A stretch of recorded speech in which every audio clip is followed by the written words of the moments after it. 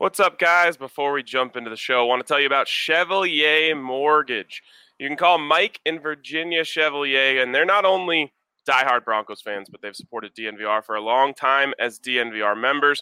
They're a husband-wife team with over 15 years of financial services experience.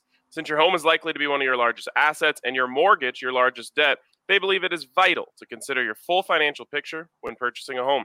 This includes considering your short-term and long-term planning goals, your investments, and your tax situation. Mike and Virginia will work tirelessly to find the best loan for your situation. So visit them at dnvrmortgage.com, where you can also enter to win some sweet DNVR swag. Call Mike and Virginia Chevalier at 303-257-6578.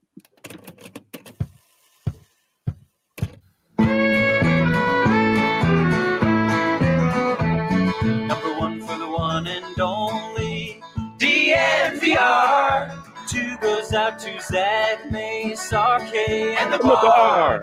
Three for Mr. B in that old trophy case. Number four, we're still waiting for. Bring on the chase. Out on the field, a mile high, Broncos win is our desire. Couple with a breakfast crew and a friend, bleed orange and blue to the bitter end. Come and join us at the DNVR. We are DNVR. I just love that song. It's so good. I can't get enough of it. I really can't get it. It just absolutely slaps. Oh, good morning, gentlemen. How are you? What's up, fellas? How's it going? It is going fantastic. Of course, before we jump into the show, a shout out to MSU Denver Online. msudenver.edu/online is the place to go to check out all they have to offer. Really fantastic stuff over there. If you're looking for an online education to finish off that degree, there's not a better place to go than MSU Denver. So shout out to MSU Denver and go over to msudenver.edu/online today. My boys, what's up? Of course, week 2 of Broncos football kicking off today.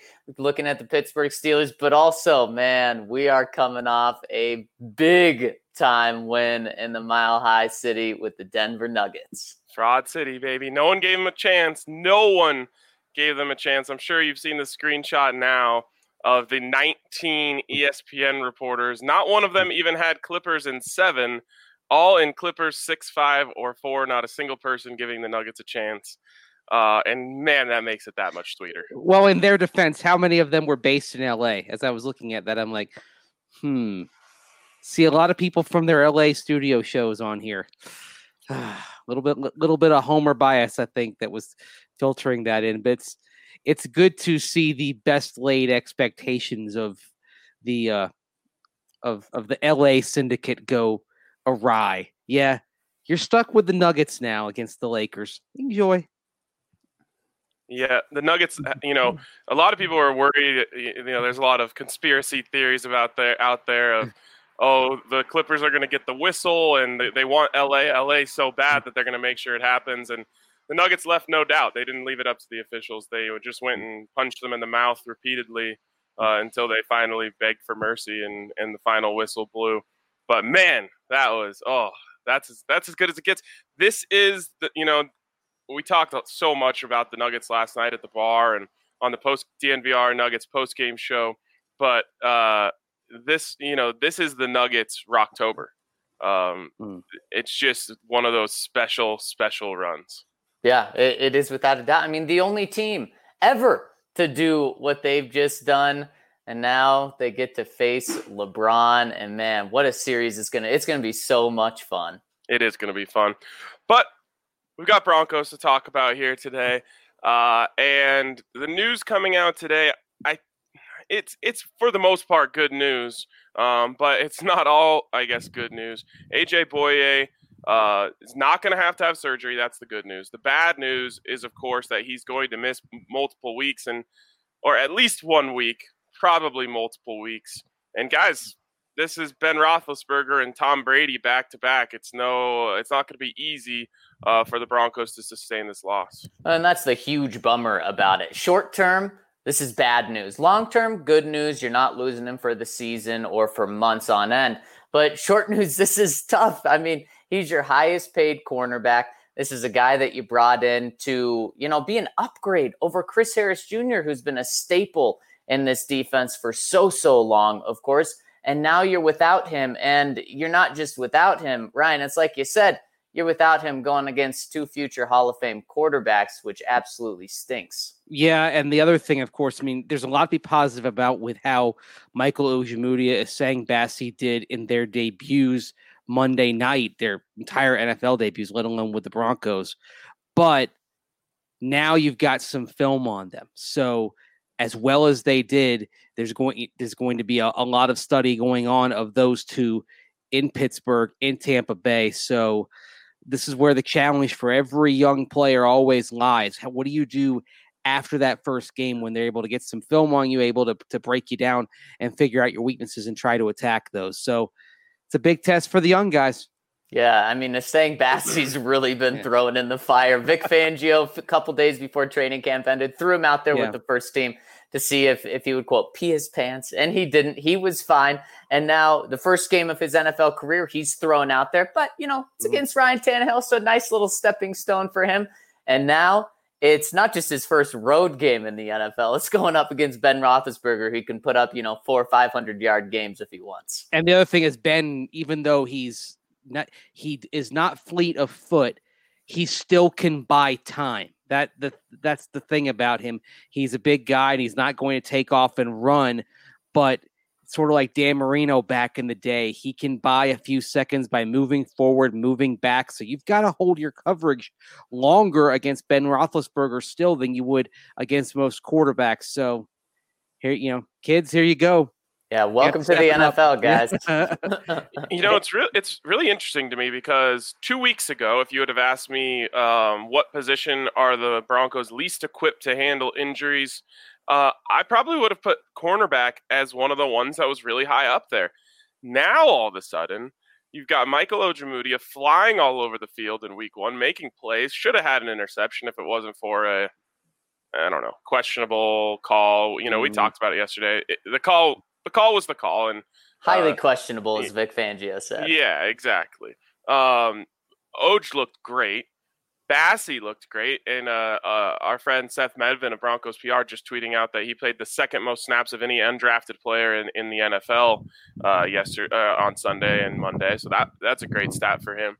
But so those two guys give you a little confidence, and then that you have Devontae Bosby just waiting for you on the practice squad, which I didn't think he should have been there in the first place. I think he's a starting caliber player in the NFL. So I never would have thought I was saying this, but I feel pretty comfortable with how the Broncos are going to do this.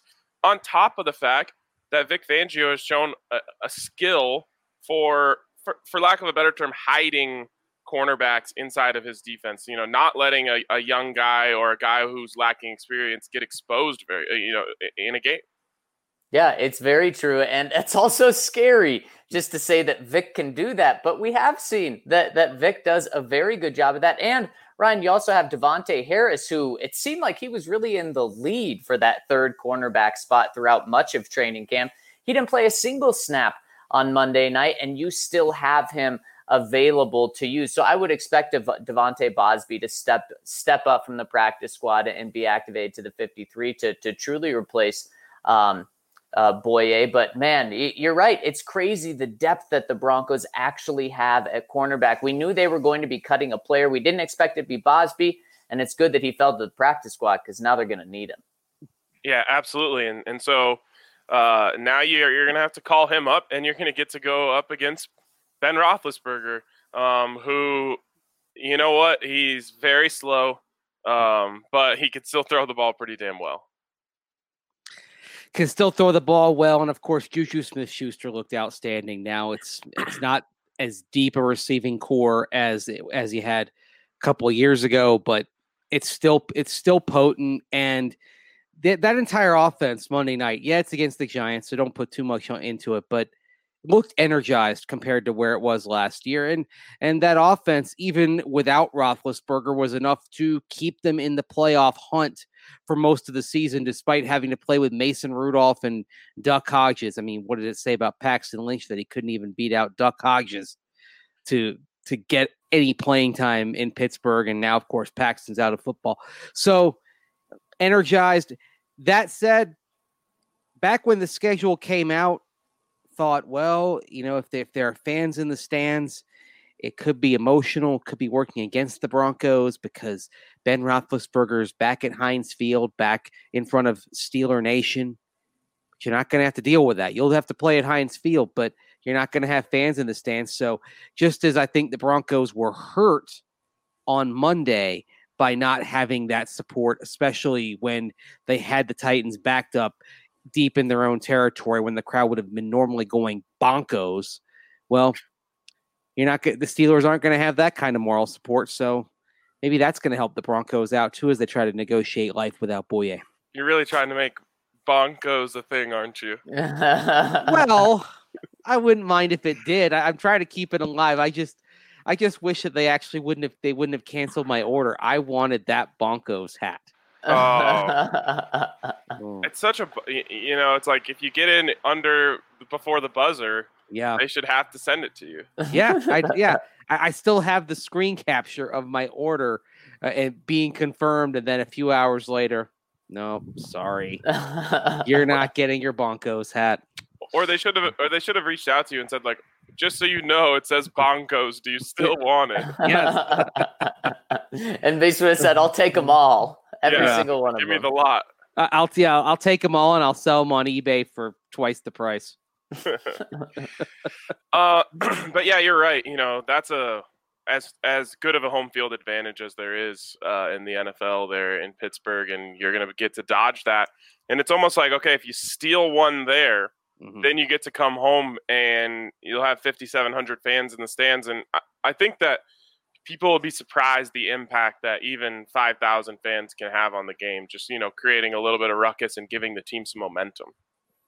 Interesting. Because there were 500 fans on Monday night, and I know that's, 10 times less than what they're going to have. I'm not so sure. Now, I hope that does create a little bit of a home field advantage, but guys, how much does this hurt not having AJ Boye against the Steelers? Because kind of the feeling I'm getting from you guys is the way Vic Fangio calls the defense, the way the depth is at cornerback, that it's not that big of a deal. Is that how you feel? It is how I feel. I think they have the guys that can handle this now. Juju's going to be a problem, but Juju's going to be a problem no matter who you have out there.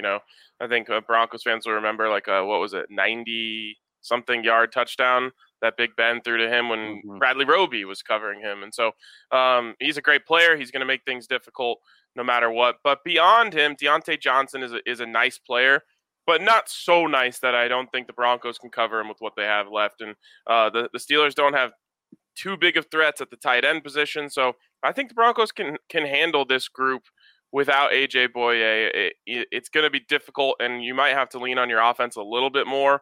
But I don't think it's one of those things where you start looking at the guys they have out there and the guys you have out there and say, all right, we're going to have to get lucky here. Well, they're deeper at tight end now. They have Eric Ebron in, even though Ebron didn't really do all that much on Monday night, of course, and he pairs with Vance McDonald. So they can cause some problems potentially there if they can get Ebron uncorked. The concern I have is that, again, young guys, they're gonna study the film. They're gonna try to find the weaknesses. Another concern I have, guys, is that you want the Russian cover partnership in this defense to work. And Monday night, we saw the coverage, but we didn't see much of a pass rush. We only saw the one sack from Jerry Atakju, and Bradley Chubb still working his way back. And I'm concerned about the pass rush and its ability to force the kind of errant throws that can help out young defensive backs that are still finding their way out there. So it's kind of the big picture that I'm concerned about of, okay, how many injuries can you afford to absorb? Because you've already taken the hit in the pass rush without Von Miller and with Bradley Chubb still working his way back. Now you're going to take the hit in the secondary with AJ Boye not out there. At what point does it push you over the edge to where it causes real problems? Yeah, I mean, how many players do you lose where Vic can't fill a hole? And I'm afraid that's kind of the territory that we're getting into, because this is your highest paid cornerback. You lost already with Vaughn. You lost, obviously, your highest paid player on the entire team. Bradley Chubb, Vic Fangio admitted yesterday, he's still not where he is. How much weaker? Mace, I completely agree. How much weaker can this defense be? And Vic continue to plug these holes? And I do think that it's a concern, because AJ Boye was playing incredibly well on Monday night before he got hurt. Now, his replacements came in and did very well. I'm just concerned of the next step that the Broncos are taking in their opponent, going from Ryan Tannehill, where they're handing the ball off 31 times to Derrick Henry, now to a team that may not have James Conner, so they may not be able to rely on their run game. So it may be more on Ben Roethlisberger's shoulders. And man, we know he can sling it around. So I like the depth, but just when you lose your top guy, that does give me a good amount of concern, especially then the week after you don't get to play Ryan Tannehill again. It's an even better receiving core than you're playing this week. And of course with Tom. And yeah, that's the thing with Tampa Bay. It's not just Tom Brady that you're talking about. It's if they can get Mike Evans healthy. Now, he didn't look healthy on Sunday, even though he played. He had one catch for 2 yards. But it's Chris Godwin. It's O.J. Howard. It's Rob Gronkowski. It's Cameron Brate. It's getting into a pick your poison mode in terms of all the targets that the Bucs have. And so that's where this concern gets exponential. Another couple of guys that are going to have to step up are the safeties as well. And one of the reasons why Vic Fangio's defenses have been able to get by with less than A-level cornerback talent over the years is because they've been so strong at safety, both in Chicago and in Denver. So the guys on the back end got to have better communication and better night than they did Monday. Yeah, absolutely. You're going to lean on those guys. And yeah, you're right. The Tampa Bay one is a lot more daunting to me than the Steelers team is. Now, again, the Steelers have players, and a lot of guys made plays for them in the passing game in that Monday nighter. But you're going to be really hoping that somehow AJ Boye can get back for that Tampa game, because they're one of those teams where you start looking, you're like, how many guys does this team have? How are you possibly supposed to cover all these guys, especially when you're down guys at the corner position? Well, if he goes on IR, you're talking about 3 weeks. So that would be the Steelers game, Bucs game, Jets game at a minimum. Has that been said yet that he's going on it? Every indication is that he is going on IR. I mean, we'll see if it gets finalized over the course of the day, but that sounds like a direction the Broncos are leaning in. And if he doesn't go on IR, he could be week to week. I still don't, based on what I'm hearing, I don't expect him back. Even if he doesn't go on IR, I don't expect him back for the Bucs game. And I would say the Jets game is probably a stretch. So I think realistically, what you're thinking is the Patriot game. Yeah, and especially the Jets game is a short week. So right. Do you want to rush him back, or do you want to give him those extra 10 days before you have the Patriots game? That's what I'm hearing as well. And here's the thing is the Broncos don't really have to make a move now. They may wait a couple of days. But if you want to bring Devontae Bosby up, then you would need to place Boye on IR, or you could just frankly cut someone. But that's why you would do that. Or if you, and this means using one of the 4 opportunities to move a guy up or down. I mean, it's possible that, and why maybe you think, okay, let's not put AJ Boye on IR. You could just call Devontae Bosby up from the practice squad and have him be one of the 4 guys, and then send him down. Now you can do that. The waivers. You can do that. You can only do that twice with one player, though, before they're exposed to waivers. So if you do think he's going to be out for 3 games, which is even less than 3 weeks from right now, I personally wouldn't mess around with that, just because what if you need him later in the season for a game or 2? Because I know someone could scoop him now, and they didn't even put the safe play on Bosby last week on the practice squad. They didn't even protect him. So maybe they just don't care if he gets scooped. Well, you're only concerned about protecting him if you're going to bring him up, because the whole thing about it is being able to bring him up and then not have to send him back down. Right.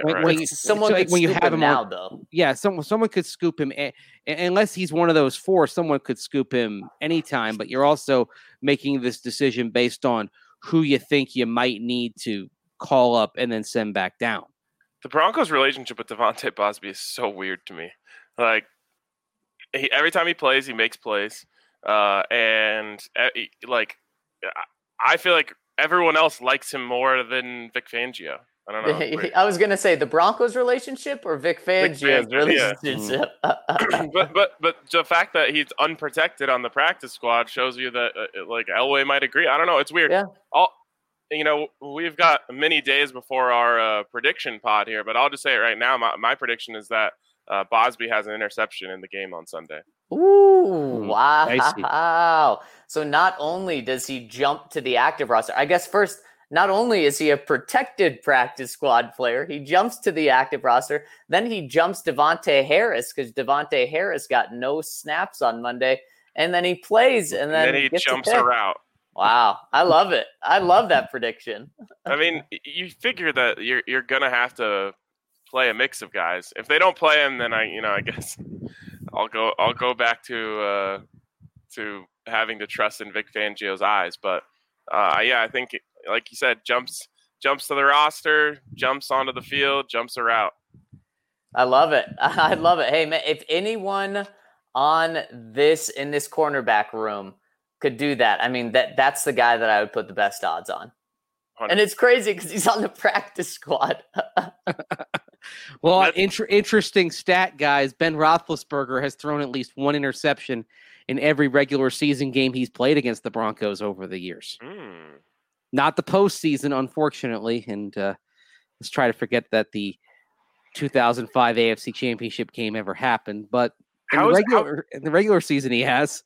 That's so long ago. That's what I was going to say. How crazy is that? Like, think about that team of Broncos. Yeah. And think about all of the guys who are on that team. And imagine someone on that team being on the current team. It's like incomprehensible. And yet this 15 years after that game, you're facing the same guy at quarterback. Well, just think about how many quarterbacks the Broncos have had since then. Yeah. I mean, Plummer, Cutler, Orton, Tebow, Chris Sims. Don't forget that he made a start. I wish I could forget that. Peyton Manning, Brock Osweiler, and then you get to the carousel. Trevor Siemian, Paxton Lynch, back to Brock Osweiler, Case Keenum, Joe Flacco, Brandon Allen, and finally Drew Lock. But hey, when you find that guy, insane. He's somebody that can connect the eras. Of course, it also shows you that quarterback, if you keep him upright, just how long he can last. And then my mind drifts to, oh God, we might be talking about Patrick Mahomes against the Chiefs in 2033. Oh gosh. But it's so crazy. 2035 in this comparison. Yes. And it's like, you think about like Champ Bailey. Okay, he's the guy who was out there in that 2005 game. Not only is he done with his career, he's already in the Hall of Fame. Yeah. So is Jerome Bettis played in that game, and he's a Hall of Famer, and Hines Ward is already somebody who's been a finalist for the Hall of Fame. It's crazy. I mean, and it's from another time almost as well. A different era of football compared to what we watch now. I was just going to say, like, when I think of Jerome Bettis, I imagine, like, NFL Films music playing under, like, a grainy slow-motion run.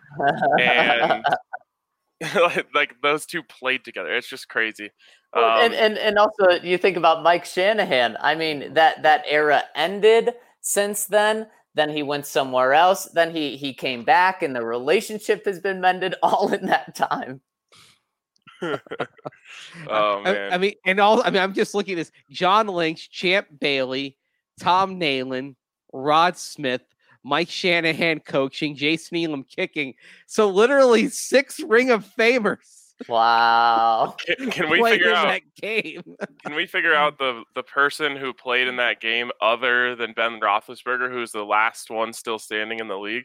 I know there's probably none other than Ben, but who who stick around the longest. Yeah, that's a good question. So does this does this mean that Ben Roethlisberger is experienced and polished coming up against the Broncos in week 2? Or does this mean he's old and washed up?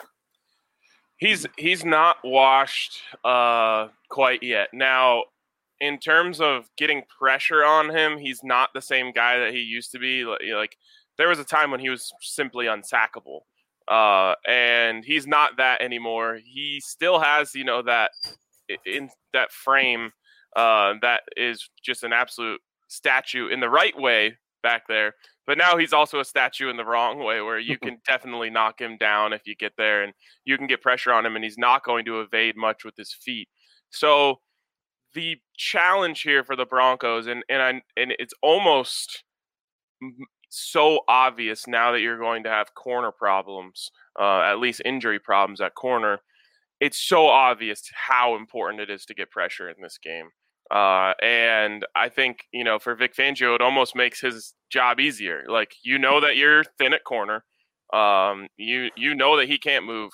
You have no choice but to bring pressure as much as you possibly can in this game.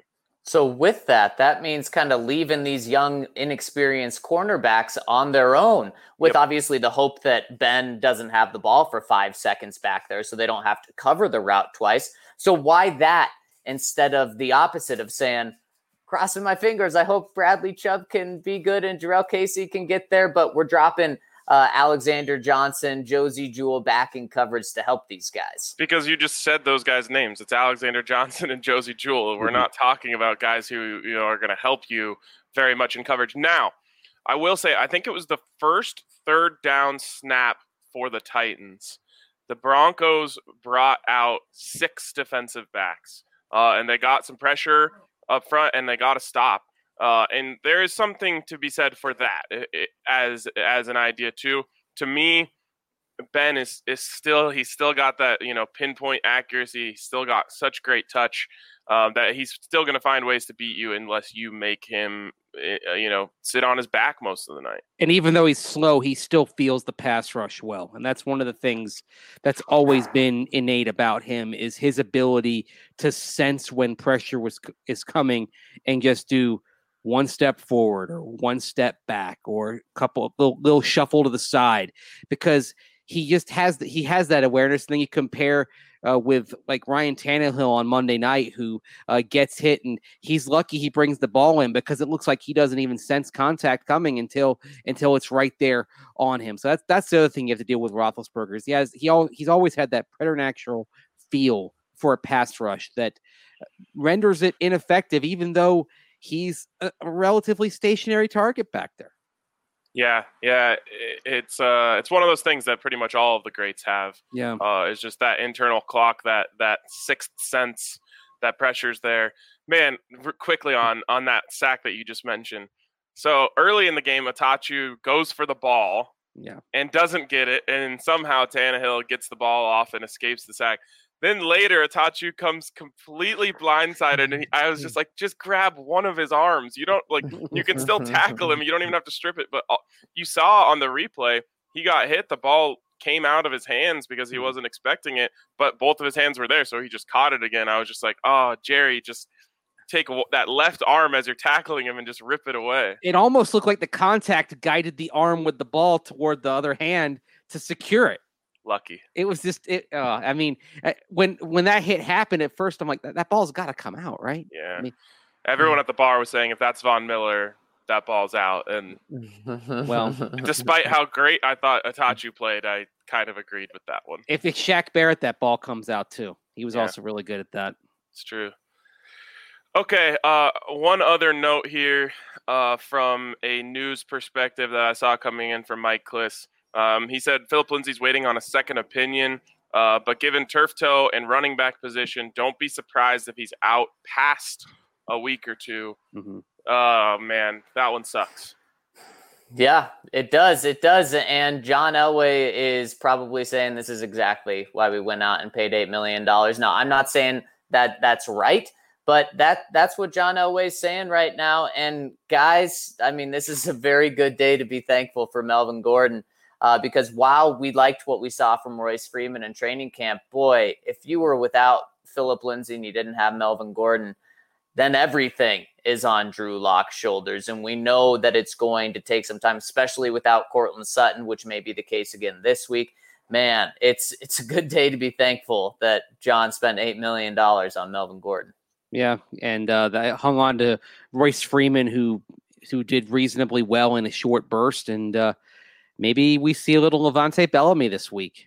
I was going to ask you, what do you think of the idea of using Levante Bellamy in some of the same ways that you used Phil in the combination of having two backs out on the field? Do you still feel like that's a dangerous combo, or do you go more back to, hey, if we're going to have, guys on the field, we want to have more receivers now because that gives us a better chance? Well, if they gave Deontay Spencer a few snaps last week, as they did, there's room to give Levante Bellamy a few snaps as well.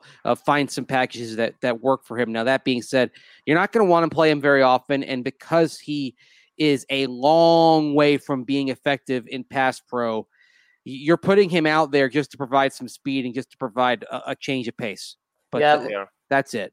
Levante Bellamy in a year or two, or even maybe a couple of weeks, maybe you do that, but it's not going to be anything the same what they did on Monday night. I mean, you open the game with pretty much your first series being those two guys on the field being creative. You're not going to do that. What I would be interested in, does this bring Albert Okwuegbunam up and give him a jersey so that you just have another weapon on the field? I know obviously he wouldn't be a running back, but maybe he's a guy you could line up at tight end and do some, at fullback and do some creative things with him out of the backfield. I like that idea.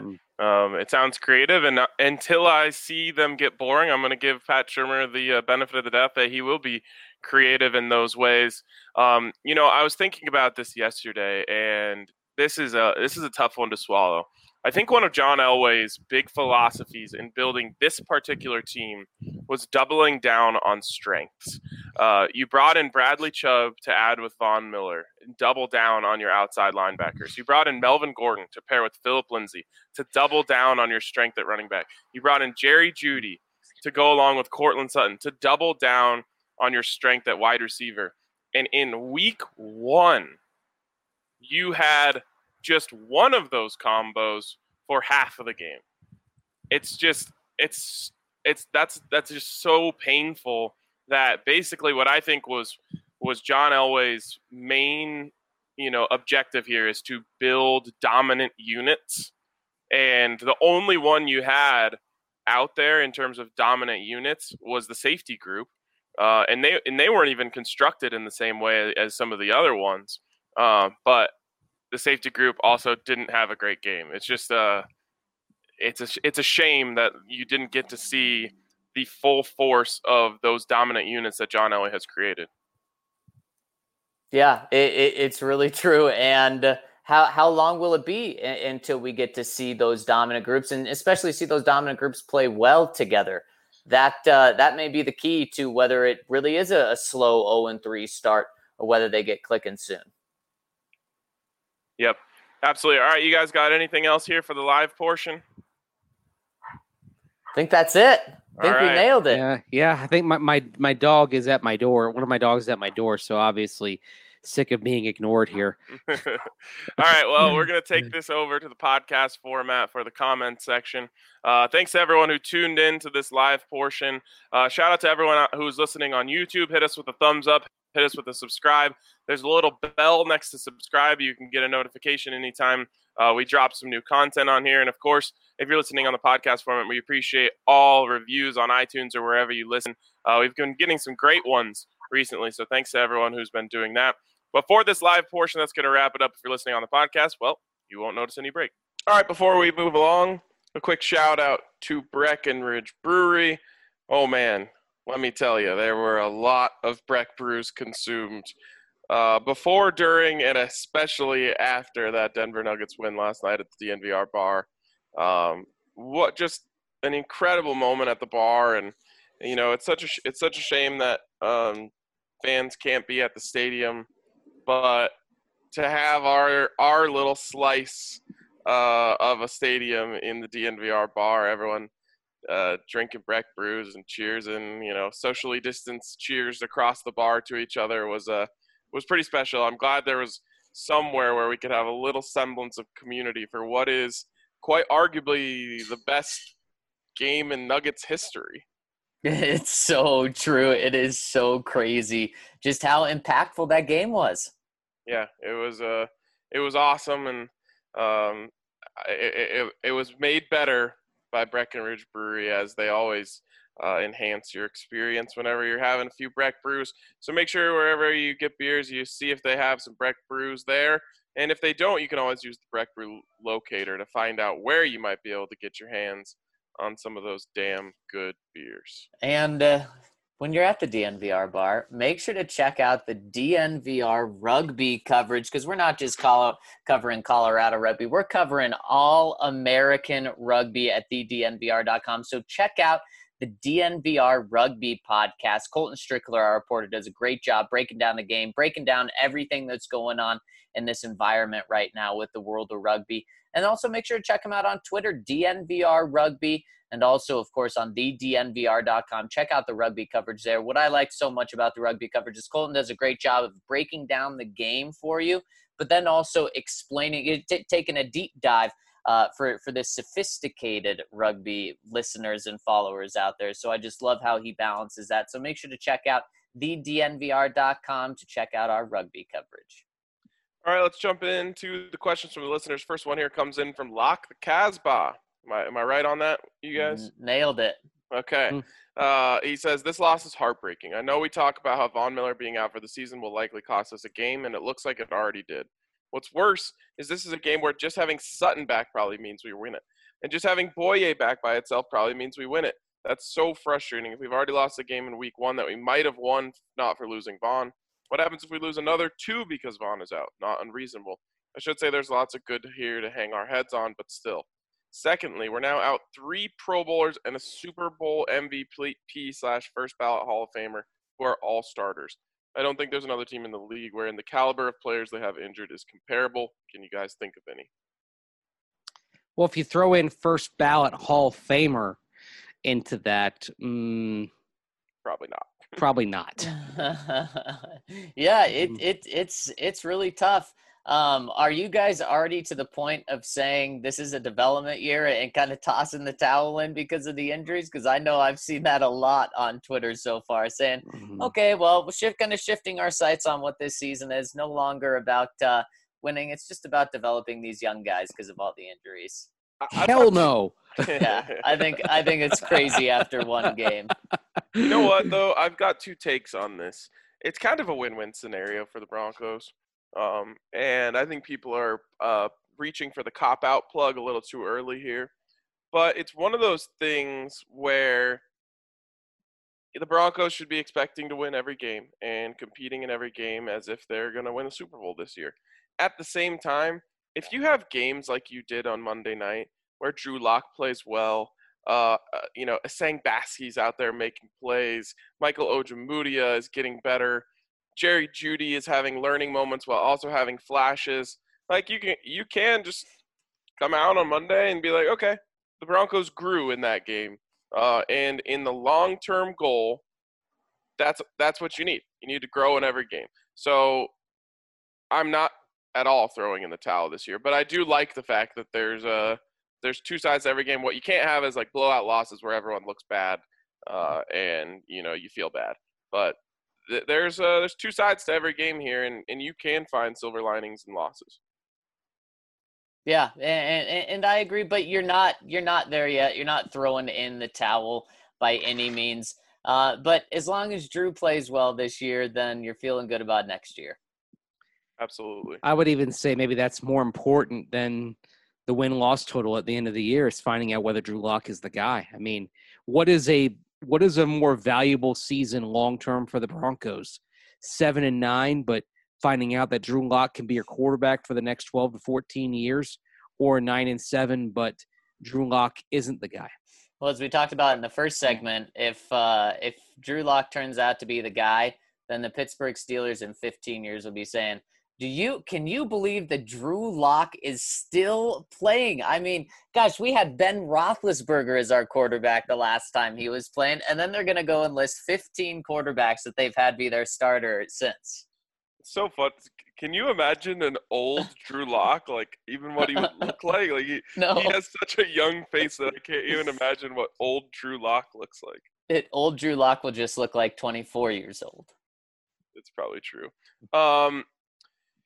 I'm of the belief, to answer your question, Mace, obviously you want the 7-9 and Drew Lock's the guy, but I don't really think Drew Lock's already the guy in my opinion. So like, it's just about getting him ready to eventually try to go compete for a championship.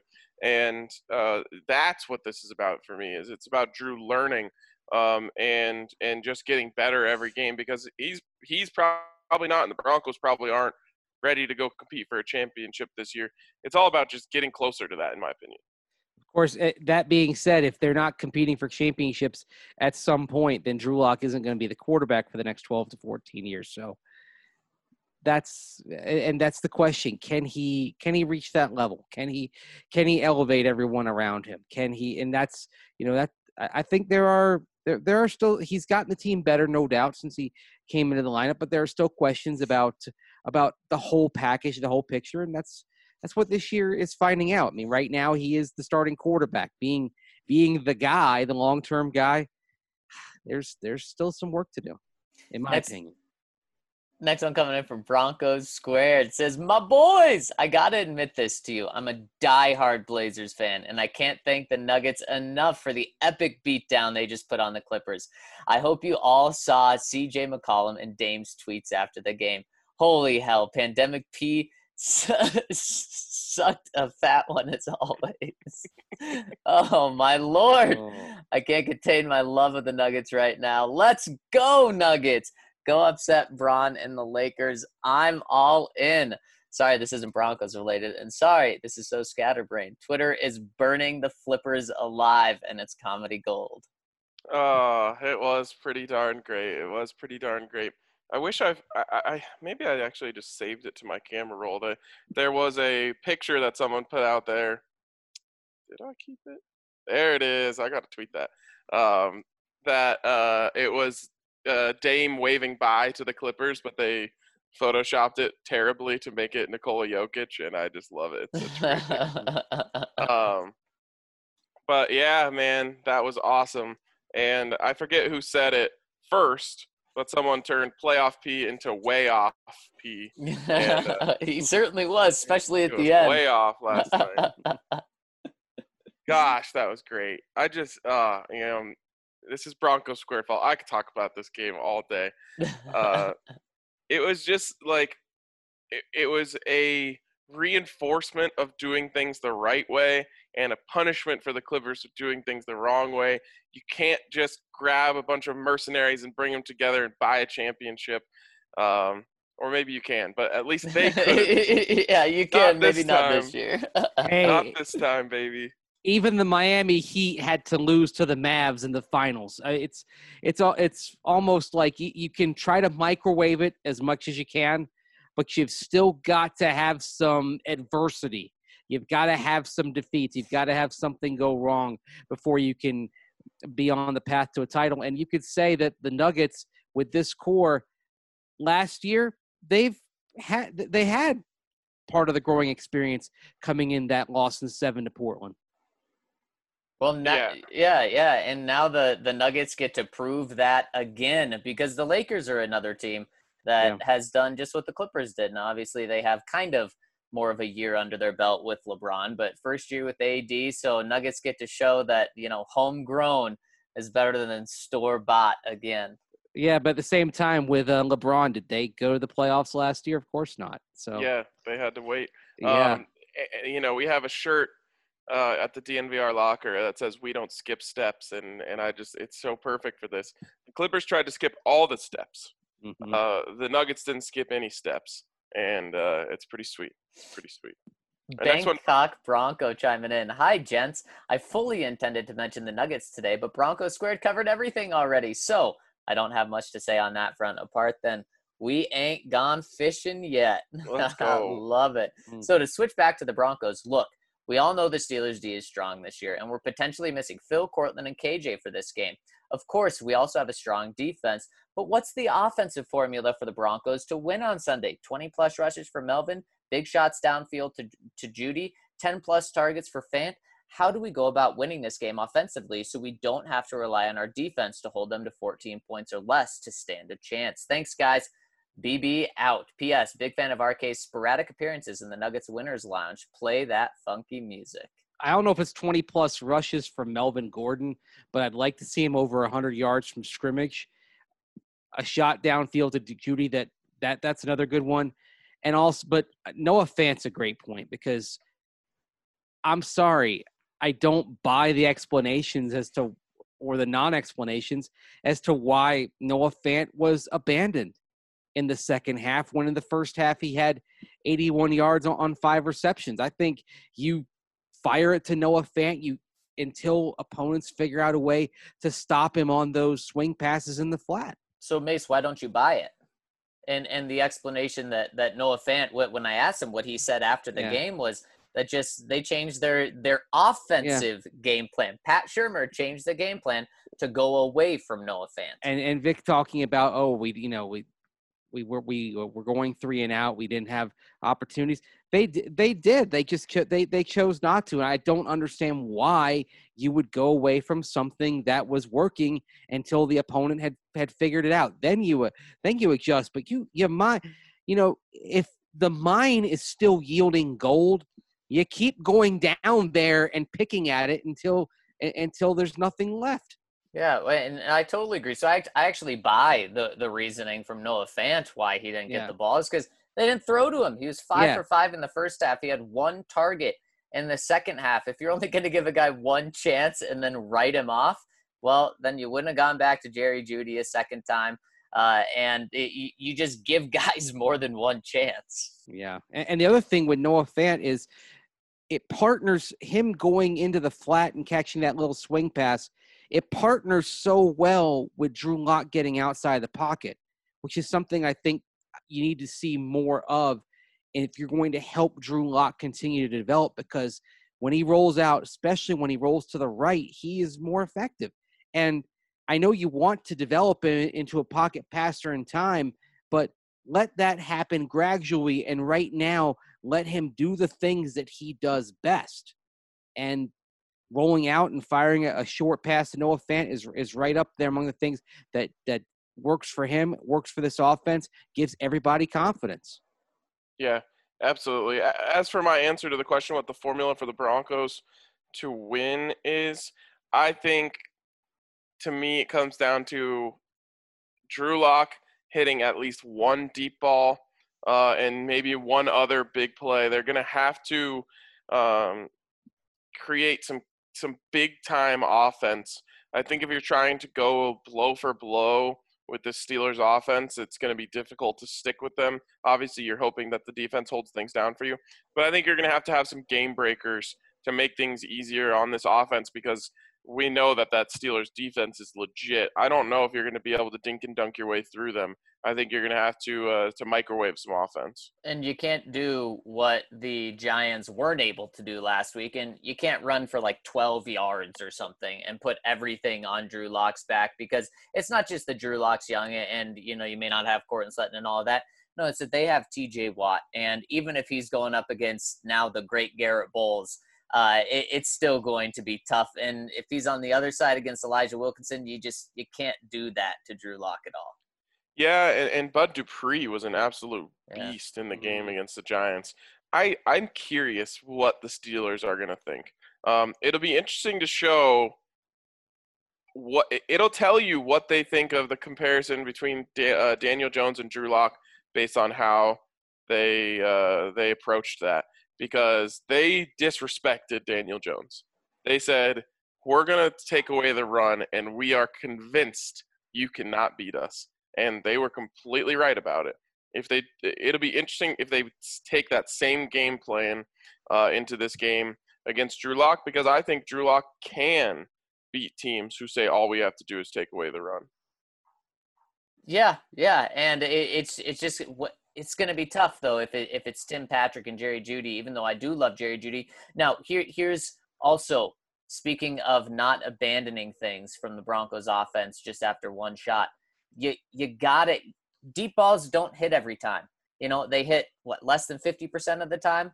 So you can't just do two in the game, which is what I believe they did on Monday. Say, it's not working. Let's not do it again. No, you got to go shot after shot. That's also going to help your running game because it's going to make the Steelers back up. Even if you're not hitting them, just the threat of that will at least help your running game a little bit.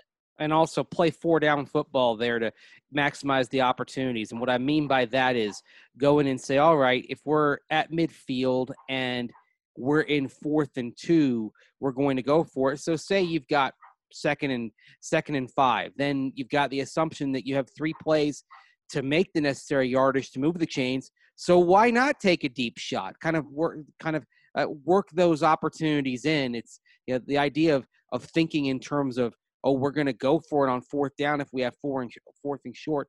It's had some success at some levels. I know at Army, that's the philosophy they have offensively, and that creates excuses and opportunities to go deep and take those shots a bit more often than you might otherwise if you're sitting at 2nd and 4 thinking, okay, we got 3 plays to get these yards and not 2 plays to get these yards. So take one of those deep shots and open things up, and eventually you're going to hit a couple of them. Next one's from Thick Fangio. Confession time. My annual sub ran out about a month ago, and I've been lurking for a while, but as evidenced by this comment, you got me for another year. Got him. I guess for a lot of people, I guess a lot of people missed the 76 times the announcers mentioned that this is the youngest offense in the NFL. Mistakes are going to happen, just like we've all made mistakes in the early days of our job.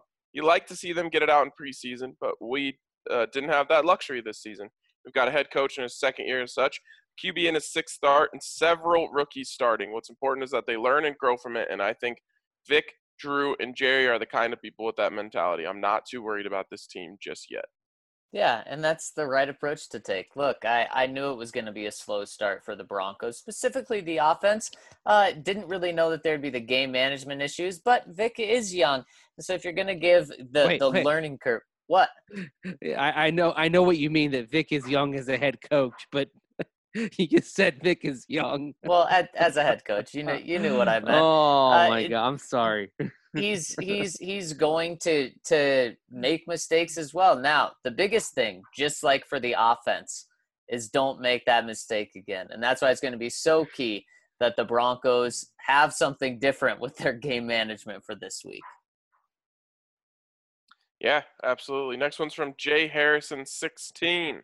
Hey guys, I have a few questions and observations from the loss. Does Drew Lock not have any ability to make checks at the line of scrimmage? Felt like the entire half he never called out any blitzes or audibles.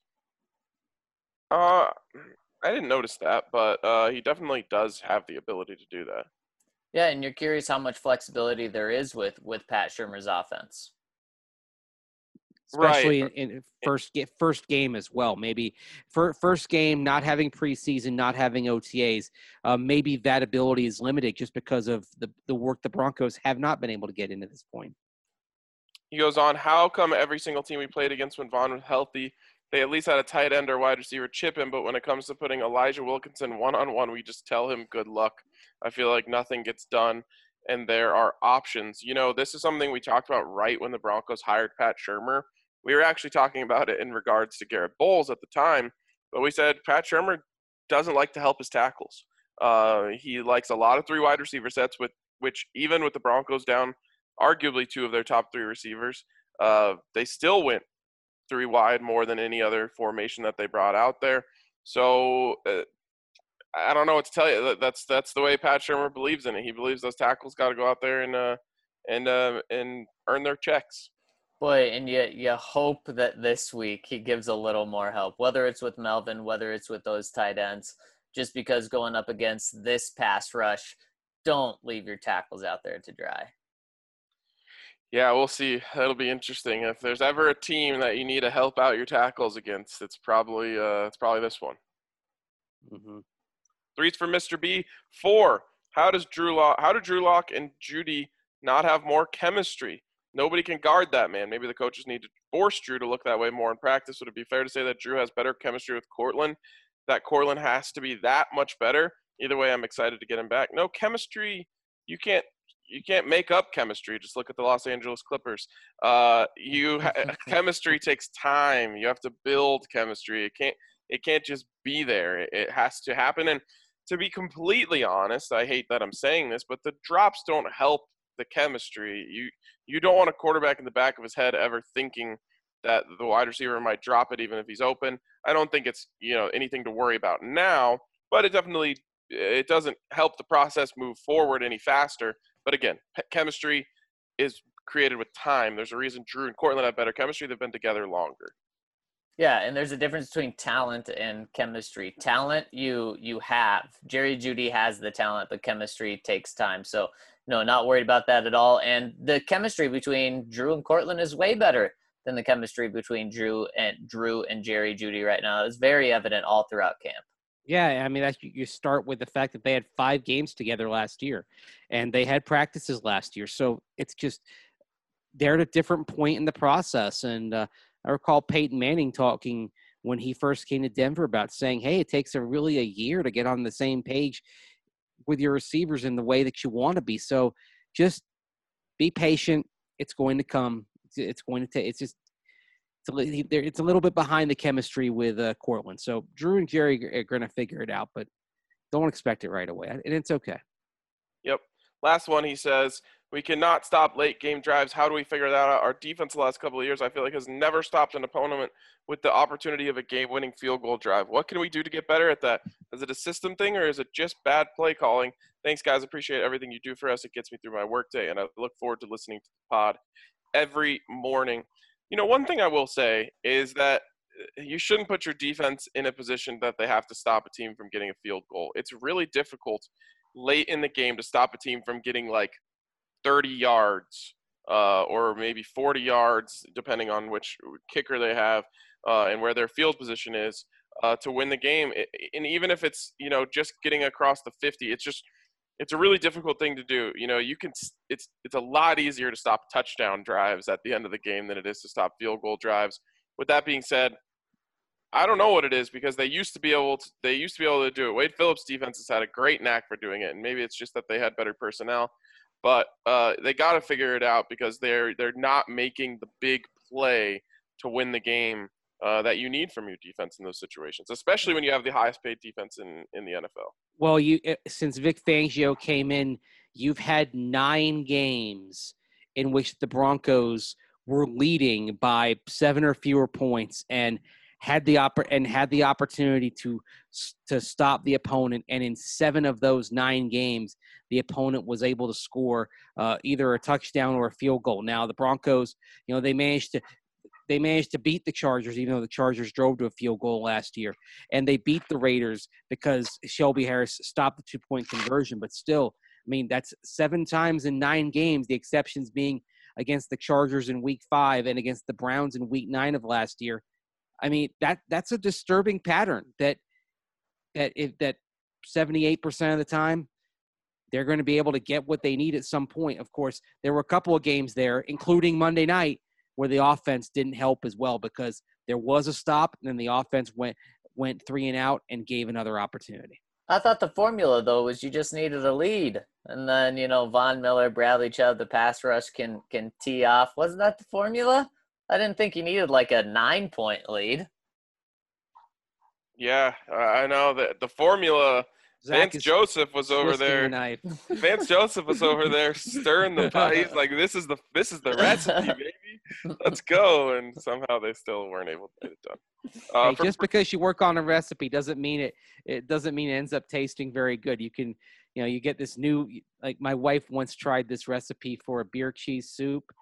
And I was very throwing the wife under the bus on the pot. No, I was very complimentary of it. I'm like, oh, this isn't bad. And then finally she said she didn't like it. And I'm like, okay, yeah, it tastes like wet socks. Oh, wow. But I put on a brave face for a while. And then when the chef, him or herself, says, okay, this is bad, that's the license to say, all right, yeah. it wasn't that good. See, I do a lot of the cooking in this house, and I will say I rarely miss, but there's been times where Yes. I'm like, this is trash, and Allie's still like, no, it's really good, I promise, I actually like it. I'm like, no, stop, this is garbage. Stop eating it. Like, let's go get some food somewhere. Oh, grumpy pancake. Top of the morning, lads. Something I don't think has been brought up enough is the silly Josie Jewell penalty where he literally grabbed Henry by the helmet and ripped it off. That honestly peeved me more than a lot of the other mistakes Denver made. Jewell, for the most part, had a decent game, but that was unacceptable.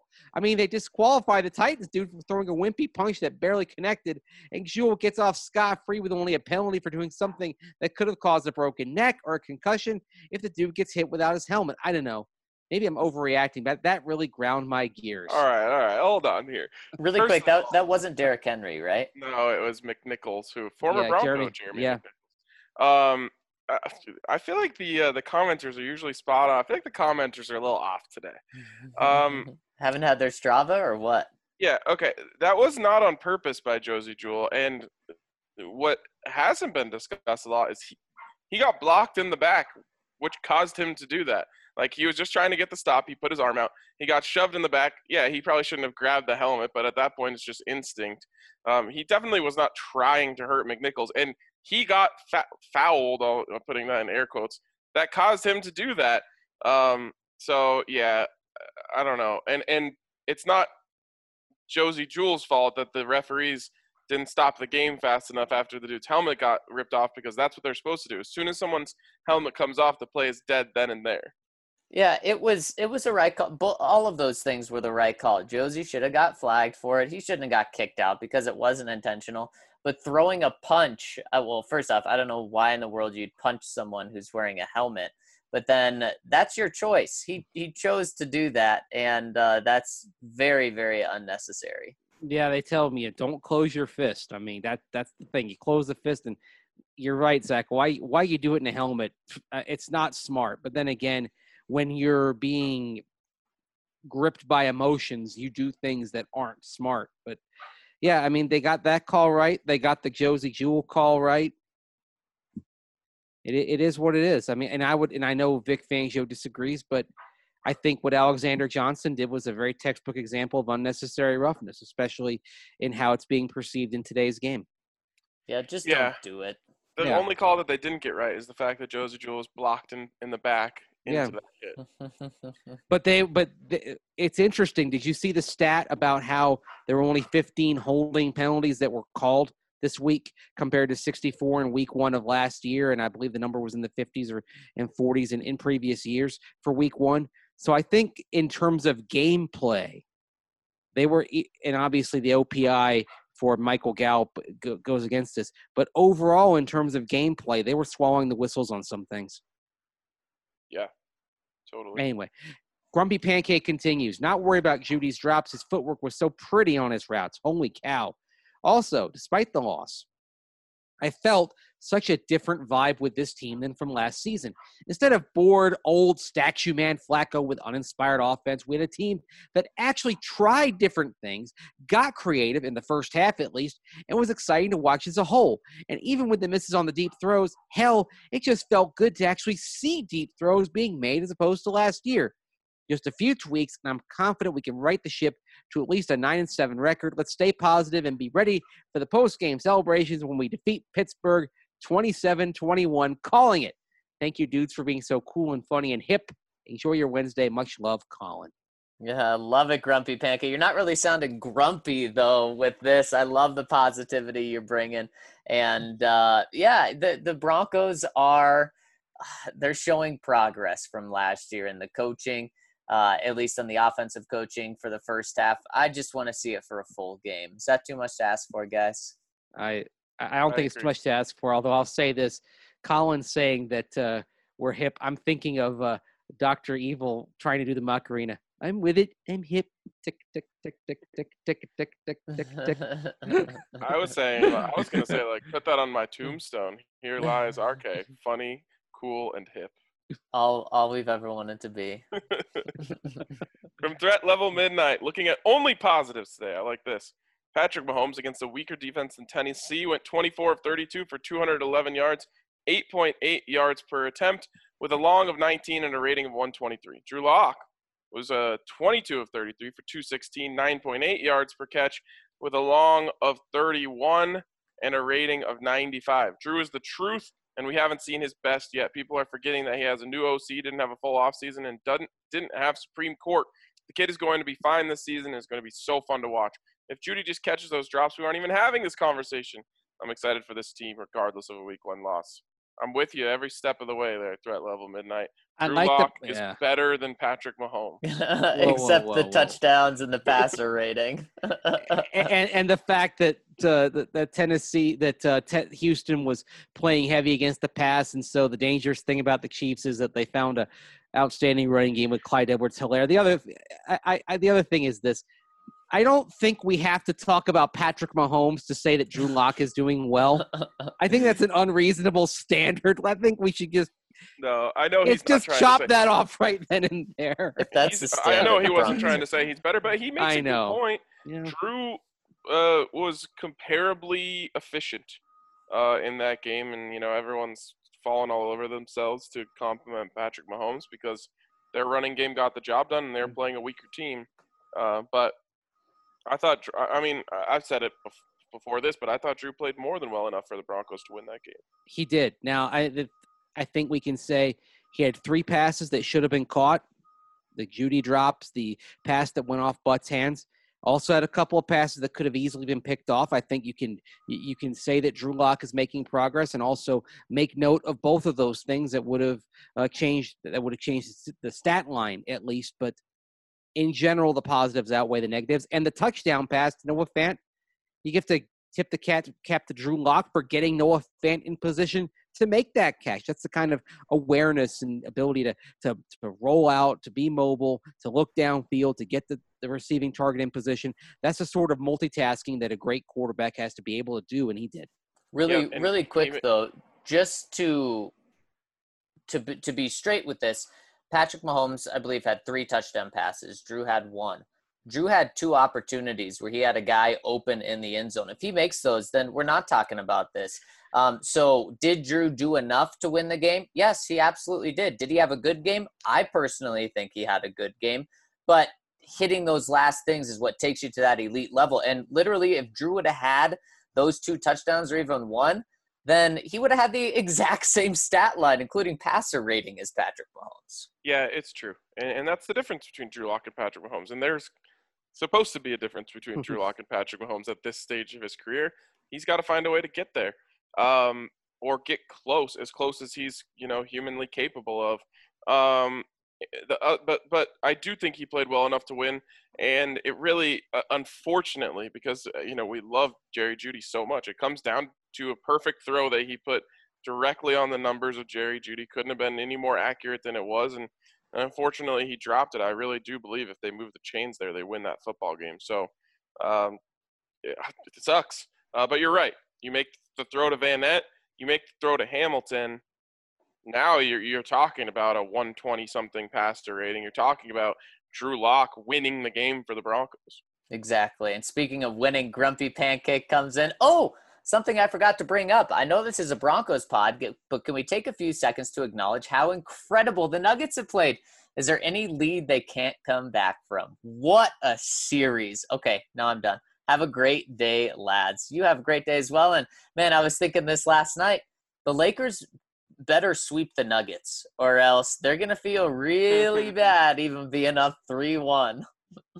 Oh, man. It's such a great position to be where the Nuggets will never be uncomfortable. They won't be uncomfortable in any game. They won't be uncomfortable in any series score. They're playing with house money, and I believe there's a quote out there that says, "Fear the man who has nothing to lose." I think that's where the Nuggets are right now. Yep. Fear the team that has nothing to lose. So he asked if we could take a few seconds to acknowledge the Nuggets. Can we take a few seconds to acknowledge Green Mountain Dental Group? I mean, they're only the best damn family-owned dentist group in the metro area, and they're extreme Colorado sports fans just like us. They're celebrating that Nuggets win. And that you can schedule a cleaning, x-ray, and exam, and you'll receive a free Sonicare toothbrush from Green Mountain Dental Group. So make sure you hit them up. They're a longtime DNVR partner, and they show us the love. So show them the love when you need some dental work done. It's Green Mountain Dental Group.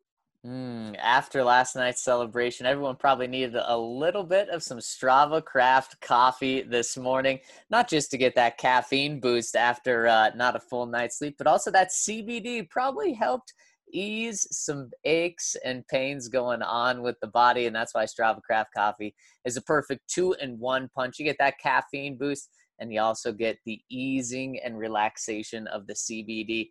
And guys, Strava Craft Coffee is hooking you up with 20% off every single online order you have with subscribing to them. If you subscribe, you get 20% off every single order, and you can get it so it's just delivered straight to you every 2, 3, 4, 6, or 8 weeks. And if you haven't tried Strava yet and you're not sure about subscribing, well, use that magical code DNVR20 for your first order to get 20% off. Give it a test. You'll find out you like it so much, and then you can subscribe for 20% off every single time. So check out Strava Craft Coffee, magical code DNVR20. I needed some serious Strava Craft coffee this morning. I don't know how people go to sleep after big wins. Like, I don't know how there was people sleeping in Denver last night. I'm sitting up at 3 a.m. just watching highlights that I've already watched 7 times. I'm like, my heart is still beating as if the game is going on. I don't know how people do it. I legitimately didn't get to sleep until 3:30, and I wasn't even tired until like 3:25, and I was like, oh, finally. Man, I mean, night games, especially when the Broncos have a night game and you're just so amped up and looking at your screen the whole time. I can never go to bed. Barely went to bed 2 nights ago after the Broncos Monday night game. Yeah, but I will say the thing that helped me get to sleep was remembering that I just dropped Zach in the Madden League. No, yeah, that put me to sleep too, as that game did. You killed me, Ryan. You brought it to me. You know, I just had to lay down the law. I guess I'm the best player in the company now. It's just looking for positives out of that game, though. You on my side, you had a little Steven Gostkowski moment. I did. Yes, I did miss an extra point. The extra point that would have put me up 42-7. We didn't have to throw the score in there.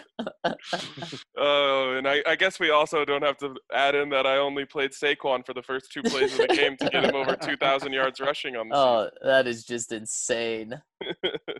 Saquon, apparently the leader in the clubhouse for the MVP race. Yeah, I'd say 2,000 yards and what, a 13-3 record? Yep, 2,000 yards, the captain of the 13-3 Eagles. Yep, that'll do it.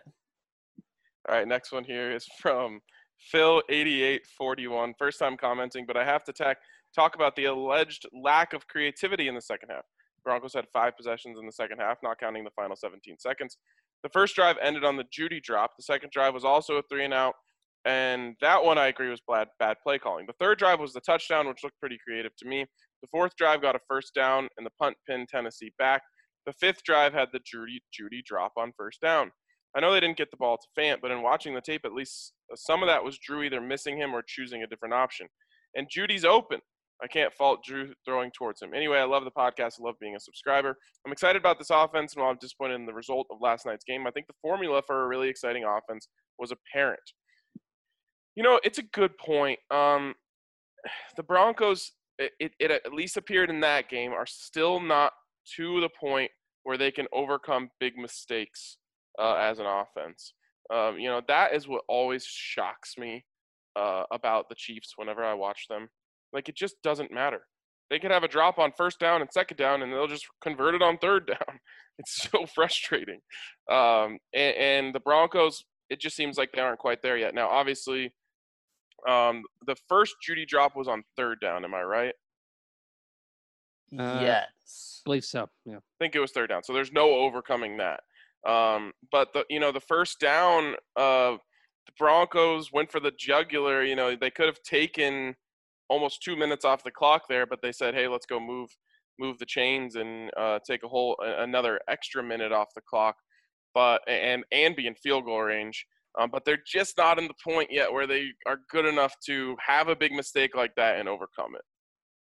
Yeah, they're not. And also, they had a touchdown drive. If you just can't base success off having one touchdown drive every half. So I do hold the Broncos to a standard of higher than 14 points a game. So, yeah, it wasn't completely all bad in the second half, but you got to score more than 14 points a game. Should you hold them to a standard higher than that based on the last few years, though? I think in the future, yes, but the standard the last 3 seasons has been about one touchdown a half, unfortunately. Oh, they were bad last year with Joe Flacco, and they got 17 points a game. So, yeah, you can hold them to more than that. You got to give them a field goal. You got to be topping 20 points per game. Ideal, yeah. Topping 20 points per game is for this team would be an accomplishment. Yeah, they should have had at least 24. That's what's frustrating about this. It's like if you were a Broncos offense detractor, you feel justified right now, but like as a Broncos offense proponent, I also feel justified. I'm just like they're one good play away from having at least 21. They're a Jerry Jeudy drop away from having a game-winning field goal, in my opinion. So it's just like it sucks that they're just like, a hair away from being where we think they should be, but not there yet. And that's what this year is about, is getting there. Yep. Windy City Bronco. I keep seeing people talking about how Fangio has lost 4 games in the last 30 seconds. Looking back at the record, though, putting the blame on Fangio is pretty unfair. The Bears game last season was a total fluke with the refs allowing the Bears to call timeout after the clock had clearly run out. In the Colts game, don't look to Fangio to the endless 3-and-outs by our offense as the Colts caught up. The Jaguars game wasn't really ours to win at the end. We gave them 2:32 left on the clock, and we were up by 1 point. That's textbook 2-minute drill. Teams practice for over and over again. Yes, Fangio screwed up, but let's not revise history, make Fangio the bad guy for last season. I don't necessarily think it's the making him the bad guy. It's just pointing out that his teams have had a really hard time closing. Yeah, and someone who is who's obviously a defensive mastermind, that you brought him in to bring out the most in the defense, and hasn't worked out late. Like against the Jaguars last year, they had 1:32 and they couldn't get off the field. That said, yes, I mean against the Colts, if the offense could have the offense on that third down, if they throw in a Courtland Sutton, who 3/4 of the time had either come down with the ball or forced an interference penalty or a holding penalty on the Colts, that would have probably won the game there. But the Broncos went in a different direction in that game. We can kind of point to individual things. The one thing I'm sorry I have to disagree with you on is the Bears did get the timeout, I thought. Yeah, you can argue with the penalty earlier on that drive, but the Bears got the timeout. Exactly. If you're going to talk about that game, you put that one on the refs. In my opinion, that one was a garbage call. But again, you're supposed to do what the Nuggets did last night. Don't put yourself in a position to be affected by calls. Yeah, man. Here's the thing about this team. How are they built? Are they built for Drew Lock to have the ball in his hands at the end of the game?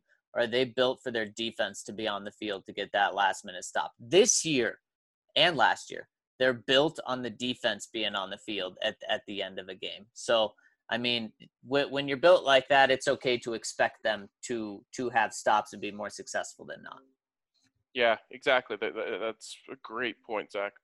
Count Locula with a new strategy here of watching the live and then coming and commenting in the comment section. I respect it. He says, the Russian cover, a Mace trademark pending, a new D featuring rookies and AAF outcasts coming to an NFL stadium near you.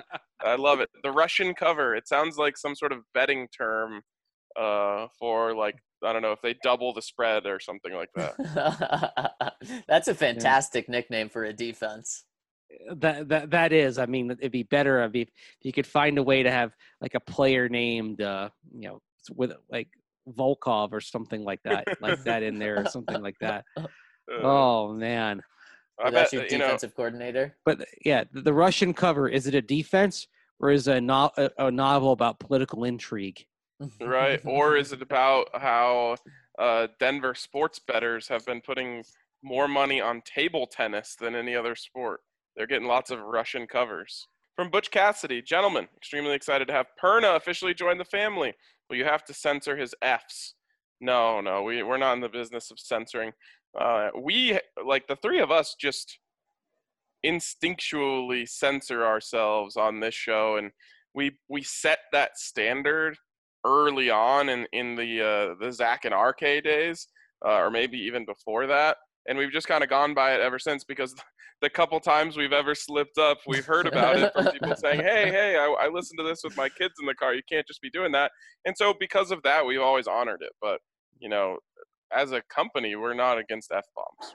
So I can just say, what the? You wouldn't. You're supposed to censor me there. Yeah, I wouldn't.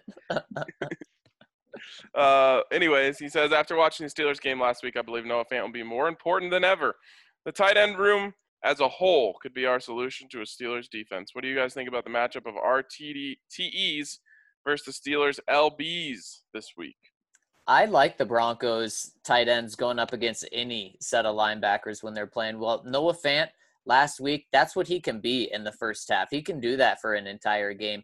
Jake Butt, if he's healthy, which he is right now, he's a great matchup to have. And then Albert O, even right now, I would bring him up, activate him on game day, and use him as a weapon a couple of plays. So I love what the Broncos have with their tight ends, and I'll take it any day of the week against the linebacking core.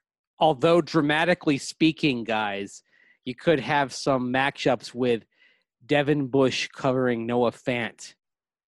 And so almost the entire complement of that trade coming together with Drew Lock throwing to Noah Fant and Devin Bush in coverage. Who gets the better of that? That's going to be intriguing. And they would have. So yeah, the trade was just Drew. Oh, it's Drew Lock, Noah Fant, and then someone this year. Who was it this year? Well, remember, because remember the Broncos, of course, had to make another trade to get in position to take Drew Lock. So you have that other trade to kind of untangle when the Broncos moved up in the second round to pick Drew Lock right after they took Dalton Reisner. Right. So, okay, but wasn't there one pick this year that was from that trade? I want to say it was one of the third rounders. Yes, it was. Or was it a Gene? Cushenberry. Oh, Cushenberry. So that takes to another level because you can have a play where nobody touches the ball, but people who are Broncos, because of that trade and the other trade that followed, and Devin Bush could be the guy in coverage or making the tackle. Oh, That's man. wild. My Twitter fingers are ready for that moment. All right, moving on here to the next one. Oh, goodness gracious, we have a novel. Okay, here we go. DNVR for life. Hey, guys, I had a hard time getting through yesterday's pod. For once, I sided with Mace more than RK when it came to this team. It is only the first game that they had to get the rust brushed off, and they've dealt with a plethora of injuries. Vic did an amazing job with filling the gaps for Von Miller, A.J. Boye, and Todd Davis. I would have expected a worse loss than what we lost by. Just so I'm on record, I believe that John Elway made the call to cut Todd Davis and not Vic Fangio. I'm confused at where Mace and I were on different pages that you were taking his side more than mine, but maybe there's something. He says, I know everyone is frustrated with how the game went, but I can't stand anyone outside of the DNVR family. Besides the family, Broncos fans are the absolute worst. They have no patience with anyone or anything. It's just sports fans as a whole. Honestly, anytime there's a sector of people that's as large as a fan base is, there's just going to be a lot of people who really suck. But I agree. This family is like the most curated and filtered out group of fans to really get the best group possible. We're sophisticated. Yes, exactly. Anyways, he says, I love where this team is headed. I've seen something in this one game that I never saw all of last year on offense. I'm with Mace. I hope we steal one of the next few games, but if we don't, I still believe we'll be second in our division and make the playoffs, ending the drought. All I have to say is if you don't agree, take your L on the way out when this team is in the playoffs. This team is so young and has so much potential. I love Vic Fangio as our coach, and he will learn from his mistakes. The Godfather will brew a plan to make this defense a top 5 defense. We have the leader at QB to not get losses in our head and help everyone stay positive. We have the actual leader on this team now. Loved Vaughn, but he wasn't the leader we needed. Drew is that man. He'll be our franchise quarterback and lead us to at least 2 Super Bowls. I have no doubt in my mind. Love it. Everyone needs to stop being short-sighted and look at the future and the potential this team has. Stop being such babies about a rusty start with no pre-games.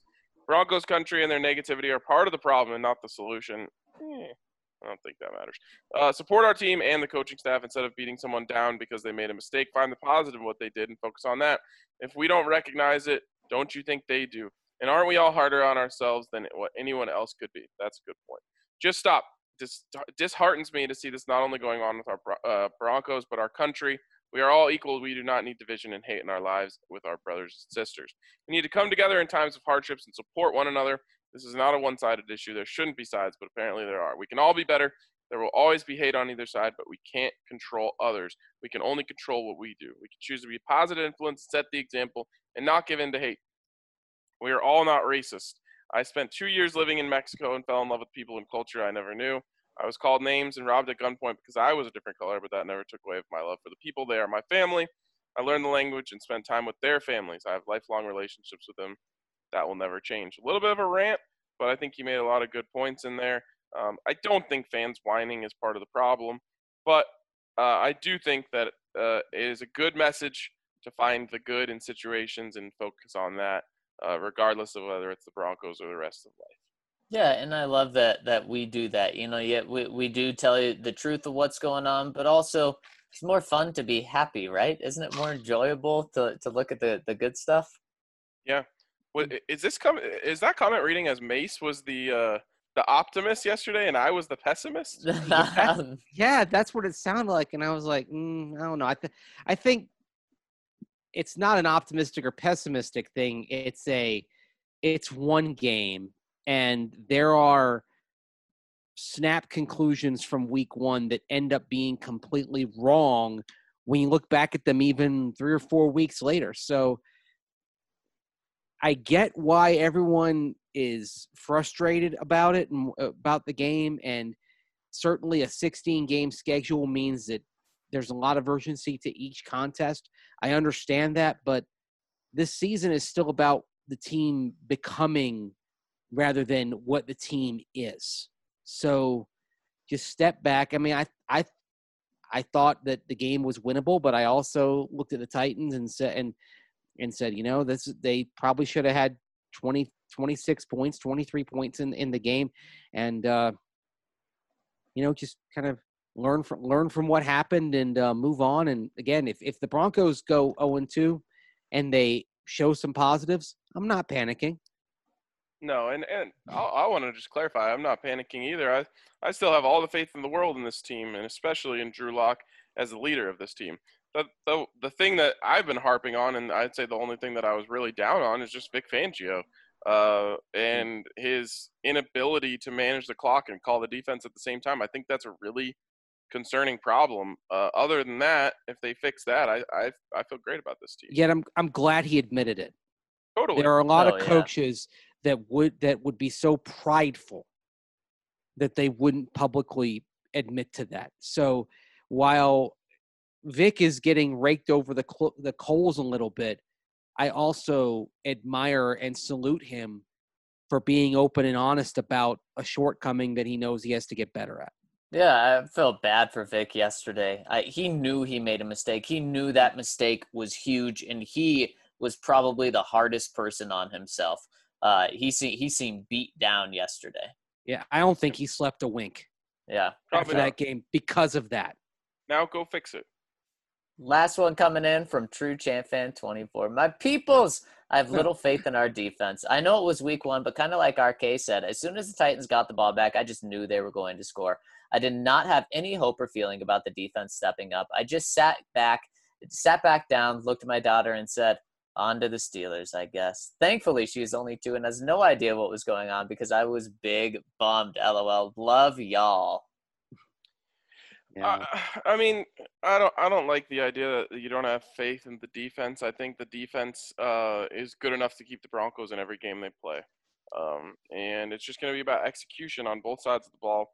But, I mean, is one of those things where the Titans had plenty of time, and they only had to get a field goal. It's like we mentioned earlier. You really don't want to be putting your defense in that position. I would venture to guess that the odds say that when a team gets the ball back with over 2 minutes left and they only need a field goal to win the game, I bet you they win more times than they lose. It was not a surprise that the Broncos only scored 14 points in this game. I knew, especially early on, that the Broncos weren't going to be winning games with their offense. Now, they may put up 30 points against the Steelers and win, but there's also a chance they come back against the Bucs and put up another 14-point game. There's going to be many sub-20 games by this Broncos offense. The key on whether they're going to be 6-10 or potentially 7 or 9-7 is how many of those games can the defense win? They weren't able to do it last Monday with giving up that. But can the Broncos make some stops at the end of games? Can they make a pick six? Can they do something to win 2 of those games? You can have a losing record in those games because your offense is going to win you games when they score more than 20 points, but you can't go over in all of those games that the offense struggles. Agree. Completely agree. And true champ fan, Zach's paid up on his pizza bets. Yeah. Your turn. Crap. I do need to get me some pizzas. I forgot to get them before I went back on my diet, but at least I have the funds for whenever I decide I want it. Exactly. Good old pie. I had to pay up by 8:20 on Monday night. Yep, got it in early. All right, before we bounce out of here, you got to give a shout out again to Green Mountain Dental Group, the best damned family-owned dentist group in the metro area. They're DNVR supporters. They're Colorado sports fans. They're all the things that you should want in a business that you want to support. So when you need some dental work done, head over there, and when you schedule a cleaning, x-ray, and exam, you'll receive a free Sonicare toothbrush. But for today, that's going to wrap it up for us on the DNVR Broncos podcast. We will talk to you soon. Have a great day.